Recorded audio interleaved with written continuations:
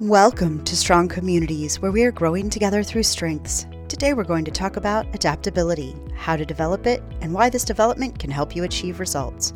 We should start by saying people with this talent naturally flourish in ever-changing, exciting environments, where they can take risks and act in the now instead of planning for the long term. And it's easier for them to achieve results under these circumstances. For example, they need to switch up the challenges and scenery as often as possible. They need other people to follow them in adjusting to any sudden change that happens. They need to insert themselves in chaotic and crisis-ridden situations to try to adapt. They need other people to adopt their day-by-day mindset, and they need to distance themselves from past learnings and future expectations to live in the now. And it's this combination of uncertainty and dynamism that triggers their development. But what happens when that's not possible? When the path to the finish line is a straight line, and people around them aren't as flexible and adaptable? They can still develop their talent by shedding their talent biases and asking questions like, am I switching from one project to another or one task to another? How does that affect my performance and focus?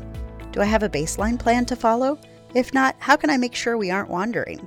How can I make progress and optimize? Am I taking the easy way out instead of the most efficient or productive? Thanks for listening, and let's keep building those strong communities together.